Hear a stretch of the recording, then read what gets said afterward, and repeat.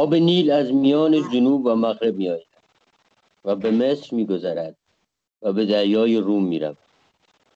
و آب نیل چون زیادت می شود 2 بار چندان می شود که جیحون به ترمز. و این آب از ولایت نوبه می گذرد و به مصر می آید.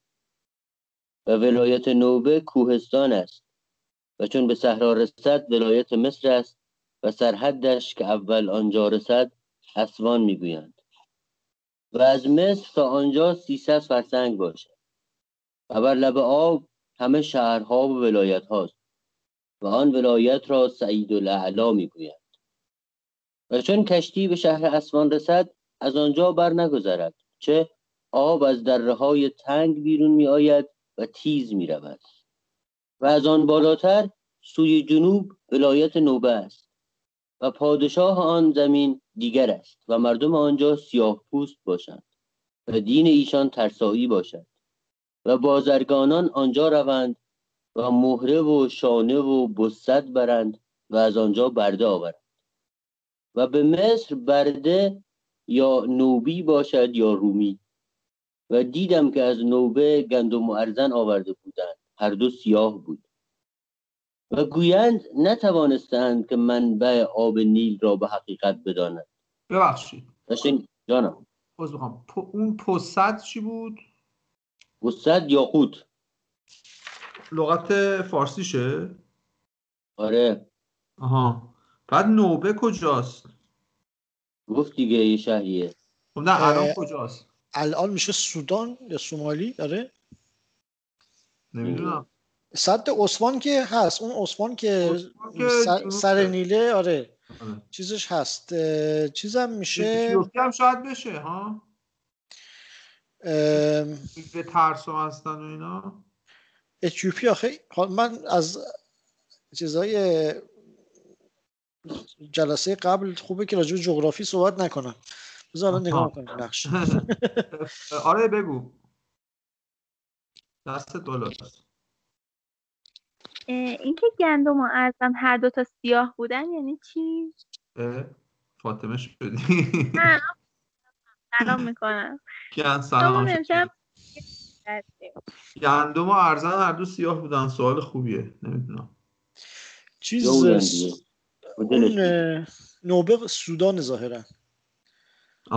بستگی داره چقدر شمال بریم. ببین از چقدر جنوب بری. از مصر که بری جنوب میشه سودان، بیشتر که بری میشه اتیوپی. درست. دارم نگاه میکنم خودم. البته آره دیگه درسته. امروزه اینطوره. گندم و ارزن سیاه نمیدونم یعنی چی بود جملهش؟ و دیدم که از نوبه گندم و ارزن آورده بودند، هر دو سیاه بود. مدلشونه دیگه. مثلا گوجه سیاه هست مثلا یه جایی دیگه من دیدم. اینم گندم سیاه. آره خیلی خوشمزه است گوجه سیاه. از اسپانیا میاد اینجا. بخونم؟ بفهمید. و شنیدم که سلطان مصر کس فرستاد تا 1 ساله راه بر کنار نیل برفتند و تفحص کردند.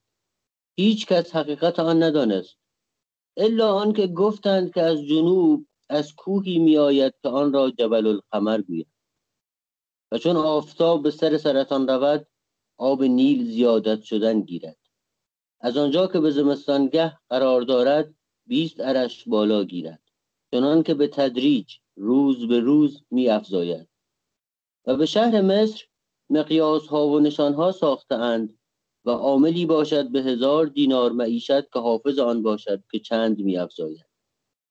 و از آن روز که زیادت شدن گیرد منادیان به شهر اندر فرستد که ایزد تعالی امروز در نیل چندین زیادت گردانید و هر روز گویند چندین اصبع زیادت شد. و چون 1 گز تمام می شود آن وقت بشارت می زنند و شادی می کنند تا 18 ارش برآید. و آن 18 ارش معهود است، یعنی هر وقت که از این کمتر بود نقصان گویند، صدقات دهند و نذرها کنند و اندوه و غم کنند. و چون این مقدار بیش شود شادی ها کنند و خرمی ها نمایند. و تا 18 گز بالا نرود خراج سلطان بر رعیت ننهند. و از نیل جویهای بسیار بریدند و به اطراف رانده و از آنجا جویهای کوچک برگرفتند، یعنی از آن انهار، و بر آن دیهها و ولایت هاست و دولاب ها ساختند، چندان که حصر و قیاس آن دشوار باشد. و همه دیههای ولایت مصر بر سر بلندی ها و تلها باشد و به وقت زیادت نیل همه آن ولایت در زیر آب باشد. دیهها از این سبب بر بلندی ها ساختند تا غرق نشود و از هر دیهی به دیهی دیگر به زورق روند. و از سر ولایت تا آخرش سکری ساختند از خاک که مردم بر سر آن سکر روند، یعنی در جنب نیل. و هر سال 10,000 دینار مغربی از خزانه سلطان به دست عاملی معتمد و مردم آن ولایت همه اشغال ضروری خود ترتیب کرده باشد، آن 4 ماه که زمین ایشان در زیر آب باشد. و در سواد آنجا و روستاهاش هر کس چندان نان بپزد که 4 ماه کفاف وی باشد و خشک کنند تا به زیان نشود. و قاعده آن آب چنان است که از روز ابتدا 40 روز می افزاید تا 18 عرش بالا گیرد و بعد از 40 روز برقرار 40 روز دیگر بماند، هیچ زیاد و کم نشود. بعد از آن به تدریج روی به نقصان نهد به 40 روز دیگر تا آن مقام رسد که زمستان بوده باشد. و چون آب کم آمدن گیرد مردم بر پی آن روند و آنچه خشک می شود زراعتی که خواهند می کنند و همه زرع ایشان صیفی و شتوی هر آن کیش باشد، هیچ آب دیگر نخواهد. و شهر مصر میان نیل و دریاست و نیل از جنوب می آید و روی به شمال می رود و در دریا می ریزد و از مصر تا اسکندریه 30 فرسنگ گیرند. و اسکندریه بر لب دریای روم و کنار نیل است و از آنجا میوه بسیار به مصر آورند به کشتی.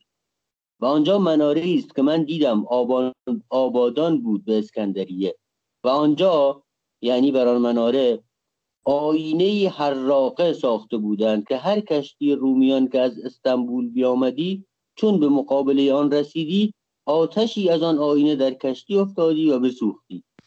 و رومیان بسیار جد و جهد کردند و حیلت‌ها نمودند و کس فرستادند و آن آینه بشکستند. ببخشید من یه چیزی متوجه نشدم. مصر الان کجاست؟ مصر الان سر جاشه، شمال آفریقا. از اسوان تا سر چیز دیگه، تا سر قاهره. وقتی میگه از مصر تا اسکندریه 30 فرسنگ گیرن، یعنی مصر باید یه شهر یه نقطه‌ای باشه، نه؟ من فکر کنم اینجا قاهره رو به جای مصر گرفته، چون فاصله قاهره و اسکندریه همین 30 فرسنگه. من فکر میکنم قاهره رو داره میگه. من فکر کنم مدرش از مصر قاهره است. بفرمایید. به نظر میاد که نه، مصر در واقع یک شهره، چون جلوتر که میریم اتفاقا فاصله مصر تا قاهره رو میگه و اصلا میگه که چی شد شهر قاهره ساخته شد. آره این قاهره نیست. بسیار. بعد استانبول هم خیلی جالبه. من فکر میکنم ترکا اسم استانبول رو گذاشتن. دفعه قبل که اشاره کرد گفته بود قسطنطنیه، تا حالا 2 بار قسطنطنیه رو گفته. من فکر کنم تا قبل از اینکه ترکا اونجا رو بگیرن اسمش قسطنطنیه بوده. آره ببین، هم توی چیز که بود شهر آمد که دیاربکر باشه، آمد یا آمد. آره یه اشاره کرد که تا قسطنطنیه فلان قد فرسنگه. آره. توی جزیره تنیس هم گفت از اینجا تا قسطنطنیه مثلا 20 روزه با کشتی میرن. ولی حالا اینجا میگه استانبول. جالبه. آره خیلی جالبه. شاید خب ترکا اون موقع تو اون منطقه بودن. شاید اون فکر نمی کنم ترکی باشه. فکر میکنم که یه معربی از کنستانتینوپوله، یعنی یه جور معربش کردن شده قسطنطنیه، یه جور دیگه شده استانبول. آره. زهرا جان بفرمایید. ببخشید اینجا نوشته که مصر برای قسمت شهرش که منظورش بوده نوشته نام قسمت قدیم پایتخت مصر. منظورش از مصر این بوده. پایتخت قدیم شمال یا شمال شرقی قاهره است. آره. و اینک به مجموعه شهر قدیم و جدید قاهره گفته می شود. آها پس احتمالا اون چیزی که بهنام میگه شهر جدید قاهره است احتمالا. یعنی شهر قدیم قاهره بوده شهر جارم بگو. بله دقیقاً، چون جلوتر اشاره میکنه که فاصله شهر مصر تا قاهره خیلی نزدیکه و بساطین بینشون وجود داره، به هم دیگه چسبیدن هستن. قاهره یه شهر جدیده که اشاره میکنه چی شد که ساختنش. بسیار عالی، جالب بود. خب بفهم ارساد. به روزگار حاکم سلطان مصر مردی نزدیک او آمده بود و قبول کرده که آن آینه را نیکو باز کند چنان که به اول بود. حاکم گفته بود معذرت میخوام این مسئله آینه حراق و اینا اختراعات ارشمیدس بود دیگه که دعوتش کردن در شهر سیراکوز و این کار انجام داد و بعد این باقی موند در فرهنگ هلنیستیک و اینا رومیا. بفهم. حاکم گفته بود حاجت نیست که این ساعت خود رومیان هر سال زر و مال میفرستند و راضی‌اند که لشکر ما نزدیک ایشان نرود و سر به سر بسنده است و اسکندریه را آب خوردنی از باران باشد و در همه صحرای اسکندریه از آن عمودهای سنگین که صفت آن در مقدمه کرده ایم افتاده باشد.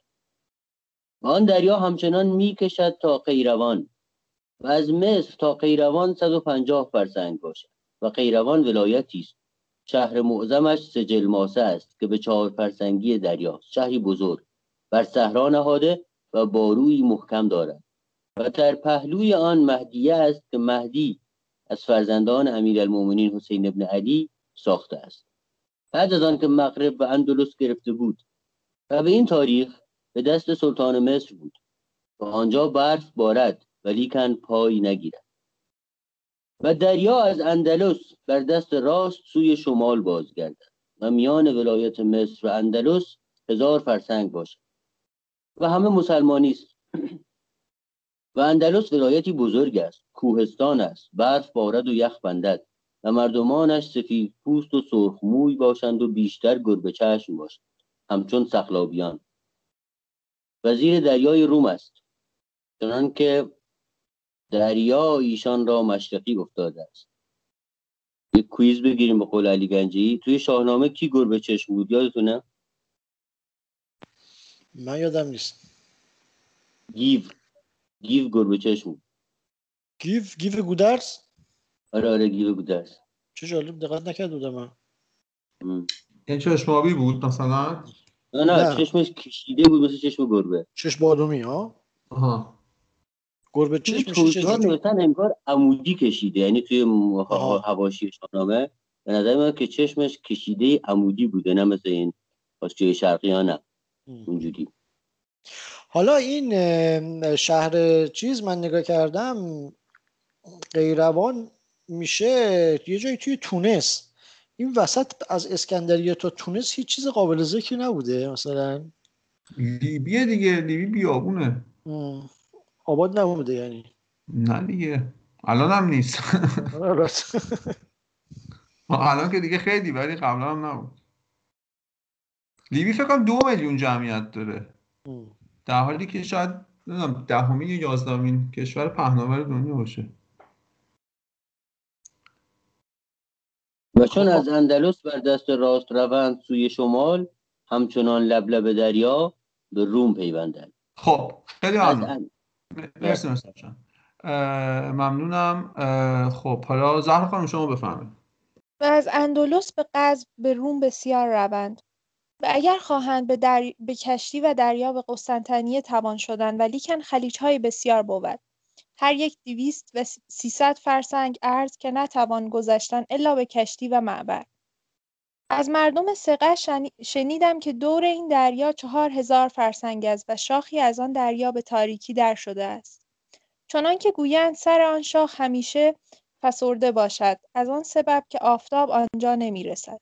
و یکی از آن جزایر که در آن دریاست صقلیه است که از مصر کشتی به 20 روز آنجا رسد و دیگر جزایر بسیار است و گفتند صقلیه 80 فرسنگ در 80 فرسنگ است و هم سلطان مصر راست و هر سال کشتی آید و مال آنجا به مصر آورد و از آنجا کتان باریک آورند و تفصیل‌های با علم که یکی از آن به مصر 10 دینار مغربی ارزد. و از مصر چون به جانب مشرق روند به دریای قلزم رسند و قلزم شهری است بر کنار دریا که از مصر تا آنجا 30 فرسنگ است. و این دریا شاخی است از دریای محیط که از عدن بشکافد و به سوی شمال رود و چون به قلزم رسند در باقی شوند و گسسته گردد. و گویند عرض این خلیج 200 فرسنگ است و میان خلیج و مصر بفهم. این دریای قلزم فکر میکنم همون دریای سرخ دیگه. دریای محیط هم اقیانوس هنده. کلا محیط به معنی اقیانوس دیگه و اونجا هم اونا هم حالا دریای محیط که داره میگه اونا دیگه بین اقیانوس هند و اطلس و اینا که فکر نمی‌کنم تمایز قائل بودن. این چیز کجاست؟ صقلیه میشه قبرس؟ نمیدونم. نگاه میکنیم. صقلیه با ساد. کجا؟ صقلیه ایتالیاست. پالرمو بین پالرمو و کاتانیا. سیسیل احتمالاً. یه جای دیگه هم اسم برد. چی بود؟ دقیقاً سیسیل صقلیه. بعد از صقلیه اون موقع مال سلطان مصر بوده. دست به دست می شده بین اروپایی ها و اینا جنگ بوده. چیزم اونجاست. مالت هم اونجاست. حالا احتمالاً اسم چیزش هم در مورد مالت هم صحبت کنه چون مالت هم خیلی مسلمان‌ها اونجا درش بهش حمله کردن. آره اصلا زبون فعلیشون هم نمیدونم یا عربیه یا یه ترکیبی از ایتالیایی و انگلیسی و عربی. خیلی عربیش زیاده. خب بفهم. و گویند عرض این خلیج 200 فرسنگ است و میان خلیج و مصر کوه و بیابان است که در آن هیچ آب و نبات نیست و هر که از مصر به مکه خواهد شد سوی مشرق باید شدن.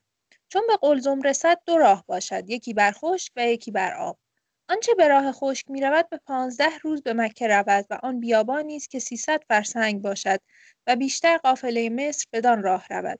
و اگر به راه دریا روند به 20 روز روند به جار و جار شهرکی است از زمین حجاز بر لب دریا که از جار تا مدینه رسول 3 روز راه است و از مدینه به مکه 100 فرسنگ است. و اگر کسی از جار بگذرد و همچنان به دریا رود به ساحل یمن رود و از آنجا به سواحل عدن رسد. و اگر بگذرد میخوام این فرسنگو من یادمه به ما گفته بودن 6 کیلومتره درسته؟ آره ولی الان فکر کنم بین مکه و مدینه 600 کیلومتر فاصله است. بله زیاد هست. حالا 600 کیلومتر چون نمیدونم 600 تا 600 آره. آها اوکی. من فکر کنم خیلی به هم نزدیکم. خیلی خب ببخشید بفهم. و اگر بگذرد به هندوستان کشد و همچنان تا چین برود و اگر از عدن سوی جنوب رود که میل سوی مغرب باشد به زنگبار و حبشه رود و شهر آن به جای خود گفته شود. و اگر از مصر به جانب جنوب بروند و از ولایت نوبه بگذرند به ولایت مسامده رسند و آن زمینی است علفخوار عظیم و 4 پای بسیار و مردم سیاه پوست درشت استخوان غلیظ باشند و قوی ترکیب و از آن جنس در مصر لشکریان بسیار باشد، صورتهای زشت و هیاکل عظیم. ایشان را مسامده گویند. پیاده جنگ کنند، به شمشیر و نیزه و دیگر آلات کار نتوانند فرمود. صفت شهر قاهره. چون از جانب شام به مصر روند اول به شهر قاهره رسند. چه مصر جنوبی است و این را قاهره معزیه گویند. و فساطات لشکرگاه را گویند و این چنان بوده است که یکی از فرزندان امیرالمؤمنین حسین ابن علی صلوات الله علیهم اجمعین که او را المعز للدین الله گفتند ملک مغرب گرفته است تا اندلس و از مغرب سوی مصر لشکر فرستاده است. ببخشید اون فکر کنم فستاد هست. فستاد تاریخ اسلام شهر معروفی. بفهم. و از مغرب سوی مصر لشکر فرستاده است. از آب نیل میبایسته است گذشتن و بر آب نیل گذر نمیتوان کردن. یکی آن که آبی بزرگ است و دوم نهنگ بسیار در آن باشد که هر حیوانی که به آب افتد در حال فرو برد. و گویند به حوالی شهر مصر در راه طلسمی کردند که مردم را زحمت نرسانند و ستور را و به هیچ جای دیگر کسی را زهره نباشد در آب شدن به یک تیر پرتاب دور از شهر. دور از شهر. اینجا فکر کنم نهنگ همون سوسمار و تمساح باشه دیگه. آره قبل از اینکه این سد عثمان رو بزنن ولی تماسی هم داشت. یادت خود گفتی تماسی. آره. اینه که چون نیل که نهنگ نداره که. تمساح از وقتی سد عثمان رو زدن دیگه نیستش توی نیل، پشت سده. نه من سوالم اینه که چجوری که هم لغت نهنگ رو به کار برد هم تمساح قبلا به کار برد. شاید یه مقداری با فرق می‌کنه. اون زهرا جان اون یک تیر پرتاب چیز فاصله است دیگه. میگه به یک تیر پرتاب دور از شهر کسی را زهره نباشد در آب شدن. آره دقیقاً. خب ببخشید ما قطع میکنیم زهرا، میخوایم لغت‌ها رو یکی چیز کنیم. ادامه بده. و گفتند المعز الدین الله لشکر خود را بفرستاد و بیامدند بدان جایی که امروز شهر قاهره است و فرمود که چون شما به آنجا رسید سگی سیاه پیش از شما در آب رود و بگذرد. شما بر اثر آن سگ بروید و بگذرید بی اندیشه. گفتند که 30,000 سوار بود که به آنجا رسیدند. همه بندگان او بودند. آن سگ سیاه همچنان پیش از لشکر در رفت و ایشان بر اثر او در رفتند و از آب بگذشتند که هیچ آفریده را خللی نرسید و هرگز کس نشان نداده بود که کسی سواره از رود نیل گذشته باشد. و این حال در تاریخ سنه 58 و 300 بوده است. و سلطان خود به راه دریا به کشتی بیامده است. و آن کشتی ها که سلطان در او به مصر آمده است چون نزدیک قاهره رسید تهی کردند و از آب برآوردند و در خشکی رها کردند همچنان که چیزی آزاد کنند. و راوی این قصه آن کشتی ها را دید. 7 عدد کشتی است، هر یک به درازی 150 ارش و در عرض 70 ارش و 80 سال بود تا آنجا نهاده بودند که هیچ آلت و برگ از او باز نکرده بودند. و در تاریخ سنه 41 و 400 بود که راوی این حکایت آنجا رسید. و در وقتی که المعز الدین الله بیامد در مصر سپاه سالاری از آن خلیفه بغداد بود. پیش معزه آمد به طاعت و معز با لشکر بدان موضع که امروز قاهره است فرود آمد و آن لشکرگاه را قاهره نام نهادند. که آن لشکر آنجا را قهر کرد و فرمان داد تا هیچ کس از لشکر وی به شهر در نرود و به خانه کسی فرود نیاید. و بر آن دشت مصری بنا فرمود و حاشیت خود را فرمود تا هر کس سرایی و بنایی بنیاد افکند و آن شهری شد که نظیر آن کم باشد. و تقدیر کردم که در این شهر قاهره از 20,000 دکان کم نباشد، همه ملک سلطان و بسیار دکان هاست که هر یک را در ماهی 10 دینار مغربی اجره است و از 2 دینار کم نباشد و کاروان سرای و گرمابه و دیگر عقارات چندان است که آن را حد و قیاس نیست. تمامت ملک سلطان که هیچ آفریده را عقار و ملک نباشد مگر سراها و آنچه خود کرده باشد. و شنیدم که در قاهره و مصر 8,000 سر است از آن سلطان که آن را به اجارت دهند و هر ماه کرایه ستانند. 8,000 سراست. برای من جدا نوشته، بینش رو یه فاصله گذاشته. اشتباه باید باشه. برای سراست دیگه. یعنی 8,000 تا خونه. سرا آره. پایینش نوشته که توی نسخه خطی نوشته سرا باشد. درست. اگه که وایسادی ببخشید یه چی بود که چند خونده شد خلاف نسخه داشتیم اونجایی که میگه آن لشکرگاه را قاهره نام نهادند چه آن لشکر آنجا را قهر کرد. اون چه منطقی نمیدونم خلاف نسخه است. یعنی اون چه معنی به این علت است که به این علت قهر کرد. آره. اینجا نوشته که خطیش آنچه آمده به جای این چه. آره ولی توی بافت جمله چه میخوره. البته نمیدونم اینم از این ریشه شناسی های همینجوری باشه. شاید مثلا میبینی که یه ریشه قبطی داشته مثلا در اصل اسمش، ولی چون حالا اسمش تو عربی شبیه قهر و قاهره و اینا شده اینجوری ریشه شناسی کردن. این نیست. معمولا اینا سندیتی نداره. ولی این جالبه که همه چیزای شهر مال سلطان بوده، همه مغازه هاش. الان هم همینجوره. جدی چیز شخصی ندارن؟ نه تو ایران میگم. از اون جهت. از اونجا.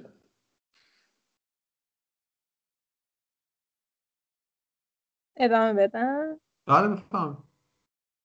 و همه به مراد مردم به ایشان دهند و از ایشان ستانند، نه آنکه بر کسی به نوعی تکلیف کنند.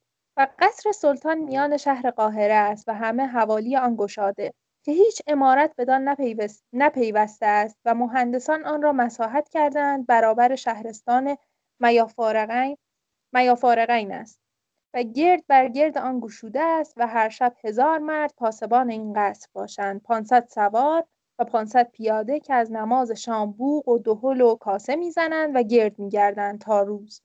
و چون از بیرون شهر بنگرند قصر سلطان چون کوهی نماید از بسیاری عمارات و ارتفاع آن، اما از شهر هیچ نتوان دید که باروی آن عالی است. باروی آن عالی است. خیلی ممنون.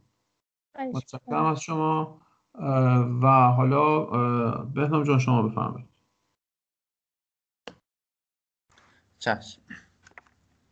و گفتند که در این قصر 12,000 خادم اجری خاره است و زنان و کنیزکان خود که داند اجری خاره است و زنان و کنیزکان خود که داند، الا آنکه گفتند 30,000 آدمی در آن قصر است و آن 12 کوشک است و این حرم را 10 دروازه است بر روی زمین، هر یک را نامی بدین تفصیل، غیر از آن که در زیر زمین است: باب الذهب، باب البحر، باب السریج، باب الزهومه، باب السلام، باب الزبرجد، باب العید، باب الفتوح، باب الزلاقه، باب السریه. و در زیر زمین دری است. ببخشید این بعضیشون اسمشون معنیش مشخصه، بعضیشون من نمیفهمم. ذهب یعنی طلا، بحر دریا، سریج یعنی چی؟ سریج ندارم، باب و ریح دارم. ریح یعنی باد. آها. بعد زهومه یعنی چی؟ نگاه کنید. پیش میاد یه چیزی باشه تو جهنم. با سلام و زبرجد و عید و فتوح هم مشخصه.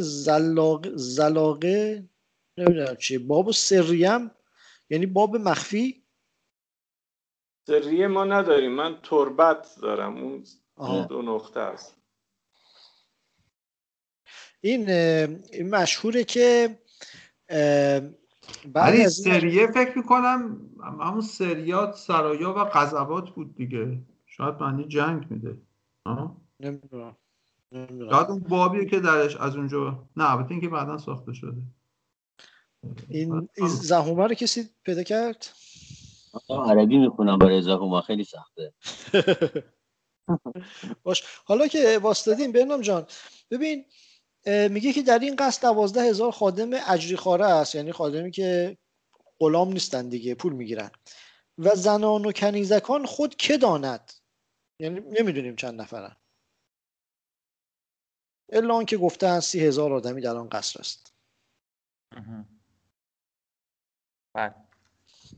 میخوای ادامه بدیم؟ من یه نکته دیگه هم نگاه کردم، اون فستات رو که گفتم در واقع یاد امرواس افتاده بودم، بعد تو ویکی‌پدیا قاهره نگاه کردم همینه. یعنی موقعی که مسلمان‌ها میان مصر رو میگیرن، اولین پایتخت اسلامی که ساخته میشه توسط امرواس بوده که همون شهر فستات بوده. حالا احتمالاً شاید این مصر رو که میگه شاید همون فستات بوده. بعداً در قرن 10 مسلمان‌ها همین قاهره رو میسازن و پس من علی فکر میکنم اسم قاهره شاید درست باشه دیگه، چون خودشون روش اسم گذاشتن. اونقدر قدیمی نیست. آره. و بعد به چند تا شهر بوده که به اینها کلا میگفتن امصار، یعنی مثلا تمام شهرهای آبادان مصر، تمام شهرهای آبادانی که اونجا بوده در واقع در کاتگوری مصر قرار میگرفتن. چند تا مصر داشتن که به مجموعشون گفتن امصار. ببخشید بفهمید. و در زیر زمین دری است که سلطان سواره از آنجا بیرون رود و از شهر بیرون قصری ساخته است که مخرج آن رهگذر در آن قصر است. و آن رهگذر را همه سقف محکم زدند از حرم تا به کوشک و دیوار کوشک از سنگ تراشیده ساختند که گویی از یک پاره سنگ تراشیدند و منظرها و ایوانهای عالی برآورده و از اندرون دهلیز دکانها بسته و همه ارکان دولت و خادمان سیاهان بوند و رومیان و وزیر شخصی باشد که به زهد و ورع و امانت و صدق و علم و عقل از همه مستثنا باشد و هرگز آنجا رسم شراب خوردن نبوده بود، یعنی به روزگار آن حاکم و در ایام وی هیچ زن از خانه بیرون نیامده بود و کسی مویز نساختی احتیاط را نباید که از آن سک کنند و هیچ کس را زهره نبود که شراب خورد و فقاع هم نخوردندی که گفتندی مست کننده است و مستحیل شده. صفت شهر قاهره: 5 دروازه دارد: باب النصر، باب الفتوح، باب القنطره، باب الزویله، باب الخلیج. و شهر بارو ندارد، اما بناها مرتفع است که از بارو قویتر و عالیتر است و هر سرای کوشکی حصاری است و بیشتر عمارات 5 اشکوب و 6 اشکوب باشد و آب خوردنی از نیل باشد، سقایان با شتر نقل کنند و آب چاه‌ها هرچه برود نیل نزدیکتر باشد و آب چاه‌ها هرچه به رود نیل نزدیکتر باشد خوش باشد و هرچه دور از نیل باشد شور باشد. و مصر و قاهره را گویند 50,000 شتر راویه کش است که سقایان آب کشند و سقایان که آب بر پشت کشند خود جدا باشند به سبوهای برنجین و خیک‌ها در کوچه‌های تنگ که راه شتر نباشد. و اندر شهر در میان سراها باغچه‌ها و اشجار باشد و آب از چاه دهند و در حرم سلطان حرم بستان هاست که از آن نیکوتر نباشد و دولاب‌ها ساختند که آن بساتین را آب دهد و بر سر بام‌ها هم درخت نشانده باشند و تفرجگاه‌ها ساخته و در آن تاریخ که من آنجا بودم خانه‌ای که زمین وی 20 گز در 12 گز بود به 15 دینار مغربی به اجارت داده بود در 1 ماه. معذرت میخوام، این دولابم در واقع قلب شده یه دلوابه، خب، و اون عبارت بود از یه چرخی بوده که روش تعداد زیادی سطل رو نصب کرده بودن. بعد اینو که میچرخوندن توی این چیزهای مصری قدیم هم هست دیگه، اینو که میچرخوندن به صورت مسلسل در واقع اینجوری آب از رودخونه میکشیده میآورده بیرون. چه شهر قشنگی بوده قاهره، اینجوری که ساختمونا بیشترشون 5-6 طبقه بودن. آره، رو سقفشون هم درخت نشونده بودن و تفرجگاه ساخته، خیلی قشنگه. و همین رو دیده رفته اونجا شیعه شده. ولی این چیزش خنده داره یه خورده، مثلا فوری میره توی حساب کتاب میگه مثلا خونه 120 گز مربعی 15 دینار اجارهش ماهی. آره، نه خب جالبه. آره. و من فکر میکنم اینا آگاهانه این کارو میکرده، یعنی این جغرافی و ثبت مسائل جغرافیایی یا آگاهانه انجام میدادن. اینجوری نبوده که این حالا یه آدم خاص پرورتی بوده هی پامشده میرفته گس کردن و اینا. این کلمه‌ای داشت در حرم سلطان سرابستان هاست. سرابستان کلمه‌ای بوده که امروز بهش میگن خونه باغ. احتمالاً کلمه قشنگیه. آره خیلی. تو هم یه دونه سرابستان در زاگرس داری که هی پوزیشن آره بعد دفعه بعد ما بیام اونجا خوشحال میشم. بفهمید. و 4 اشکوب بود، 3 از آن به کرا داده بودند و طبقه بالایین از خداوندیش می‌خواست که هر ماه 5 دینار مغربی بدهد و صاحب خانه به وی نداد. گفت که مرا باید که گاهی در آنجا باشم و مدت 1 سال که ما آنجا بودیم همانان 2 بار در آن خانه نشد. و آن سراها چنان بود از پاکیزگی و لطافت که گویی از جواهر ساختند، نه از گچ و آجر و سنگ. و تمامت سرایهای قاهره جدا جدا نهاده است، چنان که درخت و عمارت هیچ آفریده بر دیوار غیری نباشد و هر که خواهد هرگه که بایدش خانه خود باز تواند شکافت و عمارت کرد که هیچ مضرتی به دیگری نرسد. و چون از شهر قاهره سوی مغرب بیرون شوی، جوی بزرگی است که آن را خلیج گویند و آن خلیج را پدر سلطان کرده است و او را بر آن آب 300 دیه خالصه است. و سر جوی از مصر برگرفته است و به قاهره آورده و آنجا بگردانیده و پیش قصر سلطان می‌گذرد. و 2 کوشک بر سر آن خلیج کردند، یکی را از آن لؤلؤ خوانند و دیگری را جوهره. و قاهره را 4 جامع است که روز آدینه نماز کنند، یکی را از آن ازهر گویند و جامع نور و جامع حاکم و جامع معز. و این جامع بیرون شهر است بر لب نیل. و از مصر چون روی به قبله کنند به مطلع حمل باید کرد و از مصر به قاهره کم از 1 میل باشد و مصر جنوبی است و قاهره شمالی. و نیل از مصر می‌گذرد و به قاهره رسد و بساطین و عمارات هر دو شهر به هم پیوسته است. و تابستان همه دشت و صحرا چون دریایی باشد و بیرون از باغ سلطان که بر سر بالایی است که آن پر نشود دیگر همه زیر آب است. آقا دلم خواست، چقدر رویاییه. آره واقعا خیلی باحاله. این حالا این که میگه که برج سرطان نیل میاد بالا، یعنی میشه تیر دیگه. این مهرداد بهار استدلال میکنه بر اساس این که احتمالاً ریشه این که ایزد تیشتر ایزد آبه و اون جشن چیه که آب میزن تو سر هم دیگه زرتشتی‌ها توی ماه تیره، علتش اینه که ریشه اسطوره مصریه. چون تو ماه سرطان نیل میمده بالا. آره. چقدر جالب. خیلی هم منطقیه. نه دیگه، وگرنه مثلا تو ایران ماه تیر آخه آب کجا بود مثلا؟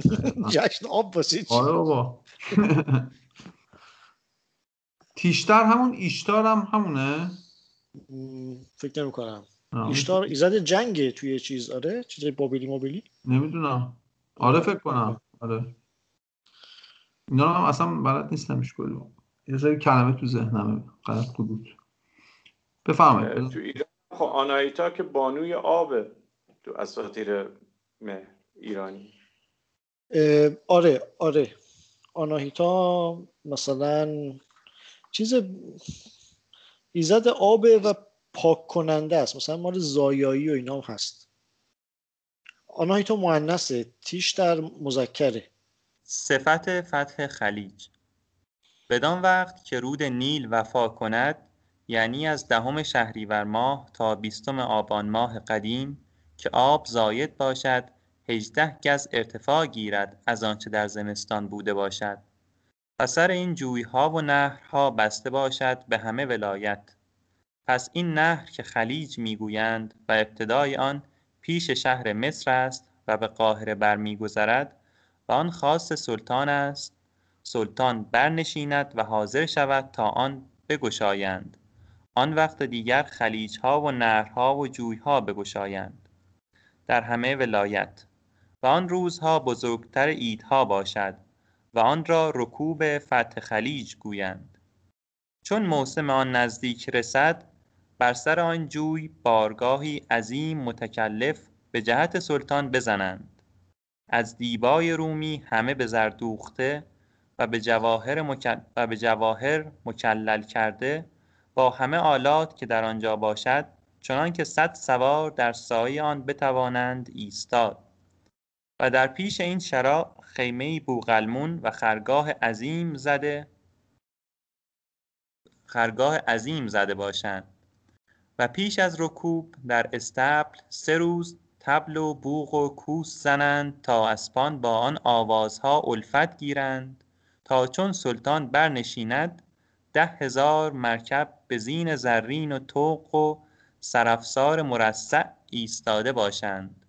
همه نمد زینهای دیبای رومی و بوقلمون چنانچه قاصدن بافته باشند و نه بریده و دوخته، و کتابه بر حواشی نوشته به نام سلطان مصر، و بر هر اسبی زرهی یا جوشنی افکنده و خودی بر کوهه زین نهاده و هر گونه سلاحی دیگر و بسیار شتران با کجاوه های آراسته و استران با عماری های آراسته، همه به ظواهر و جواهر مرصع کرده و به مروارید حلیهای آن دوخته آورده باشند.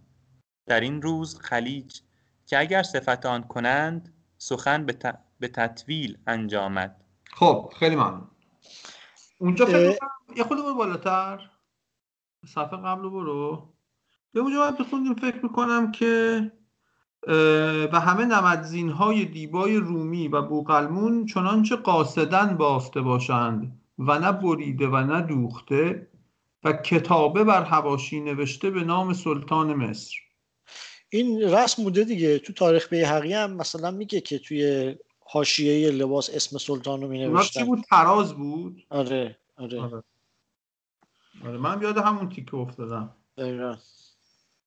خب اینم حتما این بوقلمون و اینا رو از همون جزیره تنیس می آوردن دیگه. گفت اشاره کرد. داره بوقلمون پارچه بوده که رنگش تلالو میکنه، رنگ با رنگ میشه از جهات‌های مختلف که نگاه میکنی. من یه چیزی تعجب میکنم. این یه کسی که میره مصر نباید اول از همه اهرام مصر به چشش بیاد؟ این چرا تا حالا هیچ حرفی نزده؟ این همه جزئیات گفته که مثلا فلان طرف شهر 3 تا هرم بود به این مشخصات. نمیخواد بگه؟ نمیدونم، شاید اونا از نیل دورن ها. نه چسبیده به چیزن، قاهرن الان. چسبیده قاهرن. اونا مال کفار بوده دیگه. لعنت الله علیهم اجمعین. تاریخ من یه جایی هست گفته به مروارید جلیل های آن دوخته آورده باشن. جلیل گفته مسقر جله، پارچه‌ای که روی چیزی میاندازن، روی چارپا. این آره معلوم نیست. من هلی ها نمیدونم اصلا یعنی چی. این توی این نسخه هلی ها داره که من نمیدونم یعنی چی اصلا. آره. یا هلیه ها. رسم الخطشون قدیمه، نمیدونم هلیه یا هلی است. جا داره که استاد یاحقی نگاهی هم میکردم به سفرنامه ناصرخسرو. آره. نه تو هر کدوم از 6 صفحه توضیح میده. همین بخون خودت. به تطفیل انجامد. به تطفیل انجامد. بله. و آن روز لشکر سلطان همه برنشینند، گروه گروه و فوج فوج، و هر قومی را نامی و کنیتی باشد. گروهی را کتامیان گویند، ایشان از قیروان در خدمت المعز للدین الله بودند و گفتند 20,000 سوارند. و گروهی را باطلیان گویند، مردم مغرب بودند که پیش از آمدن سلطان به مصر آمده بودند، گفتند 15,000 سوارند. گروهی را مسامده می گفتند، ایشان سیاهانند از زمین مسمودیان و گفتند 20,000 مردند. و گروهی را مشارقه می گفتند و ایشان ترکان بودند و عجمیان. سبب آن که اصل ایشان تازی نبوده است، اگرچه ایشان بیشتر همونجا در مصر زادند اما اسم ایشان از اصل مشتق بود. گفتند ایشان 10,000 مرد بودند از این هیکل. گروهی را عبیدالشری گویند. ایشان بندگان درم خریده بودند. گفتند ایشان 30,000 مردند. گروهی را بدویان می گفتند. مردم حجاز بودند، همه نیزه وران. گفتند 50,000 سوارند. گروهی را استادان می گفتند، همه خادمان بودند، سفید و سیاه. ببخشید به نام مثلا میخوام اینجا الان کسی یاد شاهنامه نیفتاد؟ چرا نیزه توصیف چیز؟ آره دواران نیزه، دشت نیزه وران، دشت نیزه وران. اونا که میگه از ترکا بودن، اسمشون مثلا از مشرق میاد، مشارقه میگفتند، یعنی از شرق اومدن، مثلا مثل خراسان اینا. گفته گروهی را مشارقه که احتمالاً از ترک بودن، پنجم بودن دیگه. نه آخه اونجا میگه اما اسم ایشان از اصل مشتق بود یا بود. فکر کنم منظورش اینه که مشارقه به معنی شرقی هست. خب شرق مصر همون دیگه. آره میشه همین کسایی که میدونی که اینجا ترکا خیلی رفت آمد داشتن، نهایتا هم فاطمیون رو شکست دادن و حکومت دست ممالیک افتاد دیگه در مصر. همین چی می‌خواستی بگی؟ توضیحش گفته نامشان از اصلیتشان که در مشرق خلافت اسلامی بود گرفته شده بود. همون دیگه. آره دیگه، خب از همونجا اومده بودن، بعد کوچ کرده بودن اومده بودن ترکیه و بعدش هم از مدیترانه و مصر و اینا. درست. همون رفیقای سابقمون هستن. گولاخای ترکستان و خوارزم اون طرفا. خب ادامه بدید. گروهی را سراییان میگفتند، پیادگان بودند که از هر ولایتی آمده بودند و ایشان را سپاسسالاری باشد جداگانه که تیمار ایشان دارد و ایشان هر قومی به صلاح ولایت خیش کار کنند. 10,000 مرد بودند. گروهی را ذوالنوج میگفتند. ایشان همه به شمشیر جنگ کنند و پس گفتند ایشان 30,000 مردند. و این همه لشکر روزیخوار سلطان بودند و هر یک را به قدر مرتبه مرسوم و مشاهره معین بود که هرگز براتی به 1 دینار بر هیچ عامل و رعیت ننوشتندی الا آنکه عمال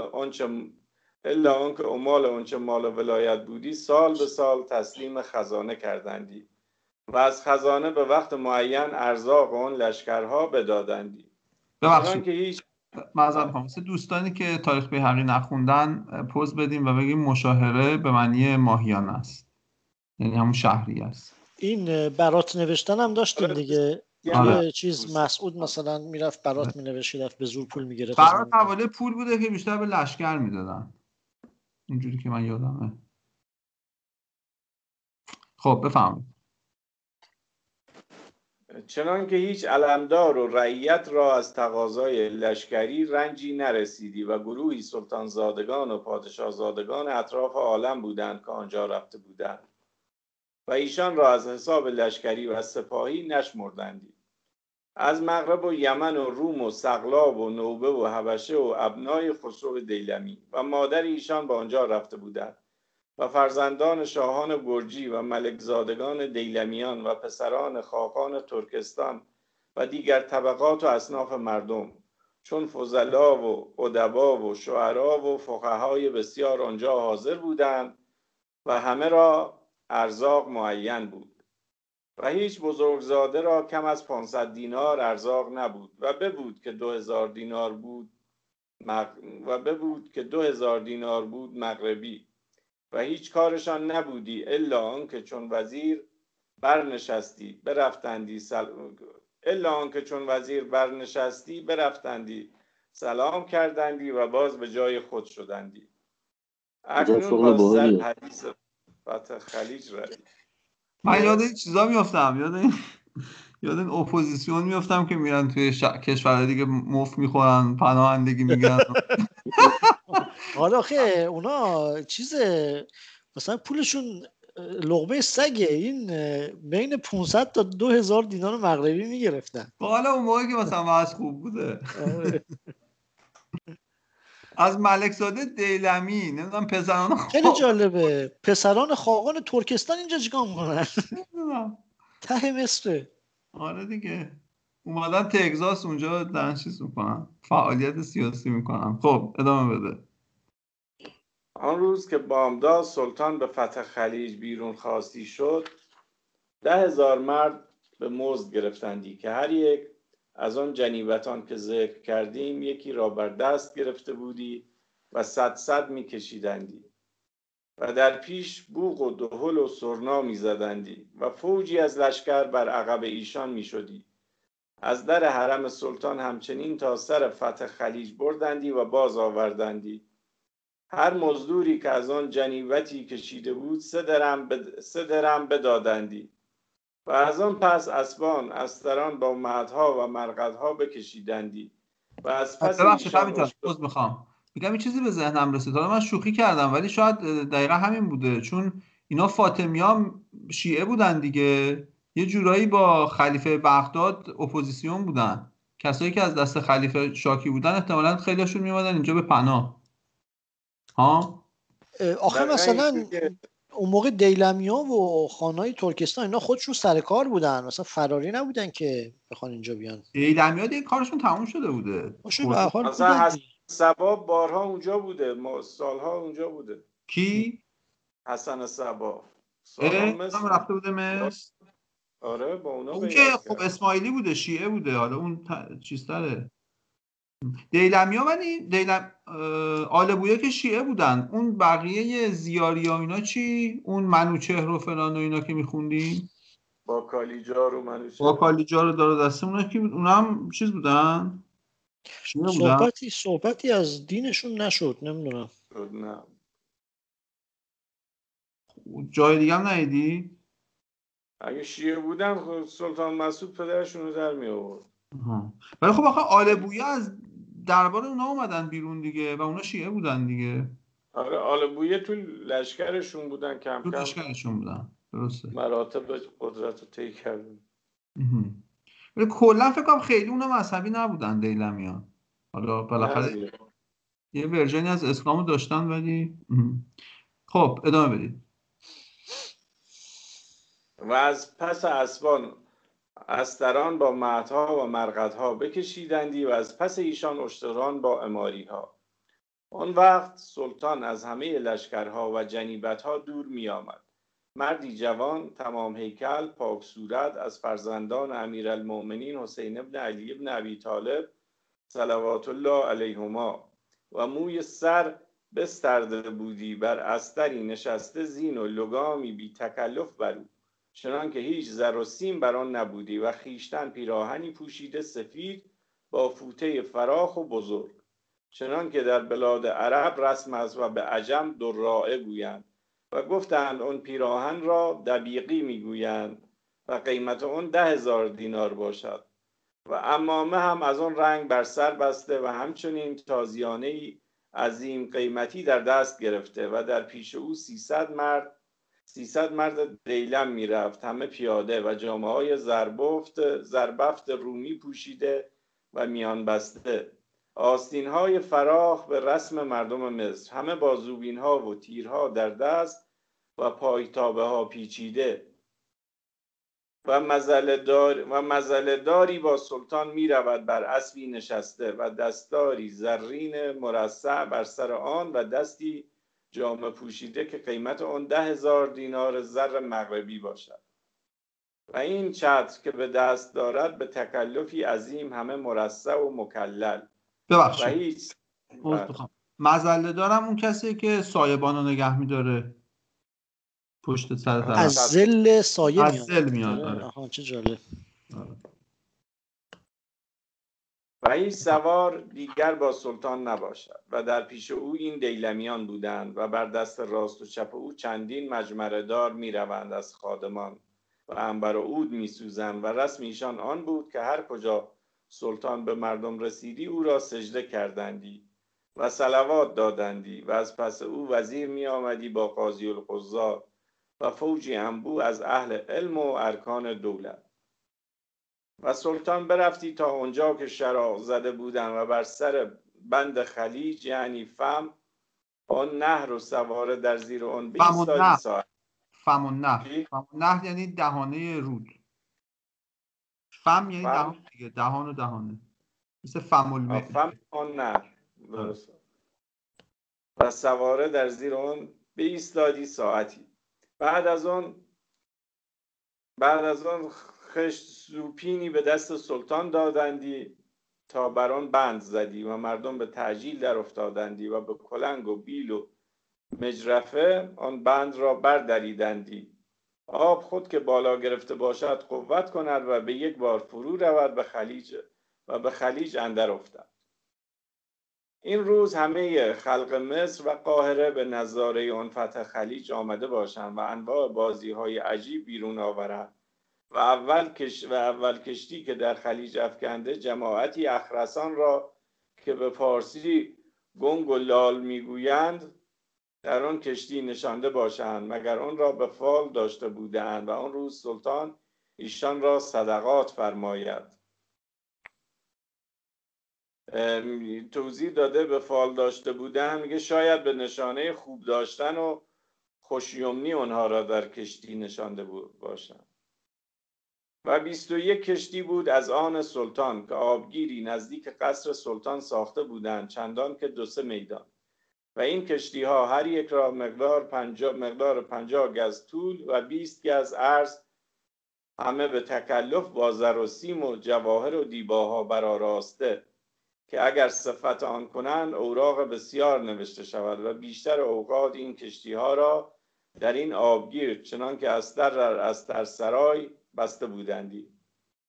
و باغی بود سلطان را به 2 فرسنگی شهر که اون را عین الشمس می گفتند و چشمه آب نیکو در آنجا، و باغ را خود به چشمه باز می خوانند و می گویند که این باغ فرعون بوده است. و به نزدیک آن عمارتگونه‌ای دیدم، 4 پاره سنگ بزرگ، هر یک چون مناره‌ای و 30 گز قایم ایستاده و از سرهای آن قطرات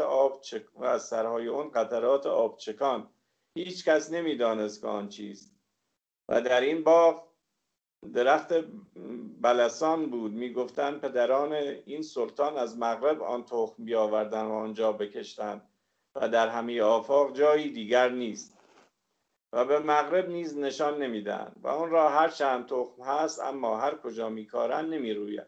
و آن را هر چند تخم هست اما هر جا که میکارند نمیروید و اگر میروید روغن حاصل نمیشود.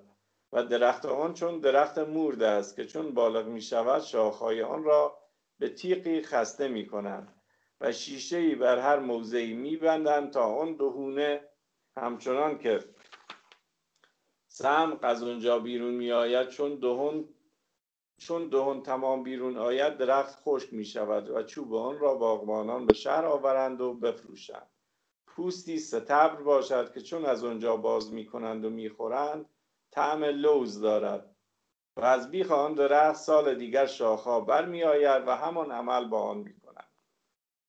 شهر قاهره را 10 محلت بود در آن وقت و ایشان محلت را حاره گویند و اسامی آن این است: حارت البرجوان، حارت الزویله، حارت الجودریه، حارت الامرا، حارت الدیالمه، حارت الروم، حارت الباطلیه، قصر الشوق، عبید الشری، حارت المسامده. چقدر جالب که حارت الدیالمه داشته. آره محله داشتن برای خودشون دیلمیا تو مصر. خیلی جالبه، نشون میده چقدر کشورهای مسلمان با هم دیگه مراودات خیلی پیچیده‌ای داشتن. آره این بلسان گفته شد درختی که روغن داره. نظامی بیتی داره: بلسان مصر خواهی به لسان من نظر کن. چه عجب حدیث شیرین ز چنین رطب لسانی. ای جونم. ولی این توی چه نظامی نیست، ولی نظامیه. آخه توی این حالت غزل داره. توی خمسه نیست، چون به وزن هیچ کدوم از اونها نمیخوره. حالا غیر از این نظامی غزل هم داره. پس از غزلای نظامیه. ولی خیلی زیبا بود. یه بار دیگه بخون. به لسان مصر خواهی به لسان من نظر کن، چه عجب حدیث شیرین ز چنین رطب لسانی. بابا خب آقا من میگم اگه موافقید همینجا ختم خیر کنم.